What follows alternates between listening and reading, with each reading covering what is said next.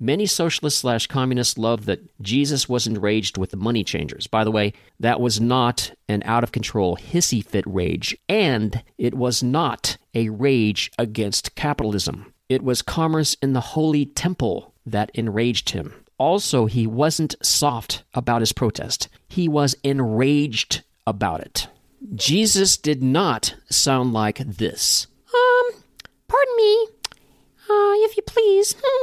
I was wondering if, maybe, we probably shouldn't be selling stuff here in this, holy, temple. Maybe we can discuss this through proxy by committee, and then subcommittee, and then maybe circle back, maybe in a week or 20 or so to see if we can arrive at some kind of consensus, okay? Thank you very much.